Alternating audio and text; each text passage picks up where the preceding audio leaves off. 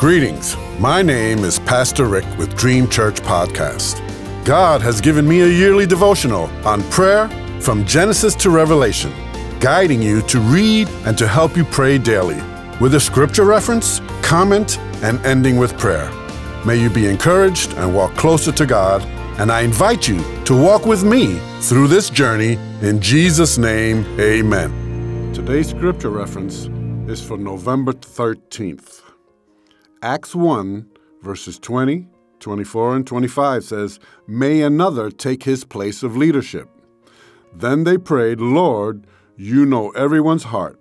Show us which of these two you have chosen to take over this apostolic ministry, which Judas left to go where he belongs."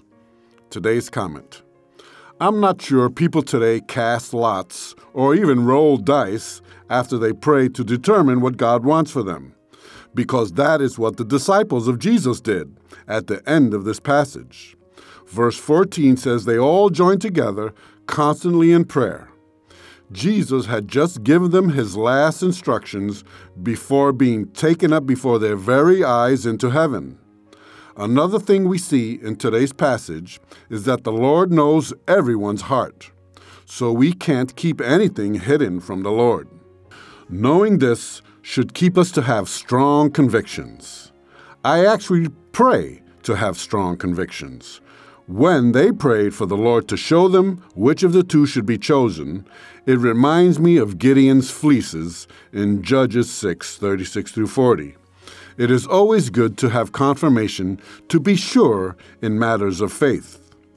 Proverbs 11:14 says, "For lack of guidance a nation falls, but many advisors make victory sure."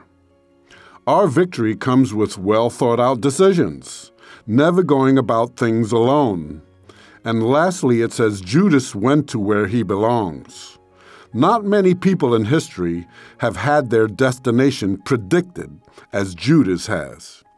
Even Adolf Hitler, in my opinion, can be in heaven. I only say this after a friend of mine in church told me Hitler was in hell. Of course, we can all agree that he deserved hell, haven't we all? But who are we to say who's in heaven and who's not? The Bible says to bless and not curse. If the Lord is not willing that any should perish, then we shouldn't either. Remember, Hitler grew up Lutheran and knew about Jesus and could have repented in that bunker that was bombed before his life ended. There is one church out there in the public holding up signs saying gays are going to hell, and I am putting this mildly.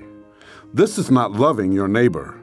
We can only love people into the kingdom. This is being a bad witness. We need to befriend people first. Then we will have opportunity to preach the full gospel. Lord, help us all. Let us now pray. Yes, Lord, I need your help in how I should treat my fellow man. May I never curse someone by threatening them with hell. Forgive me, Lord, if I've ever said to someone, "Go to hell." I should not want that for my worst enemy. Jesus, you said to love our enemies. Lord, help me to make my decisions through prayer, through patience, and through counsel.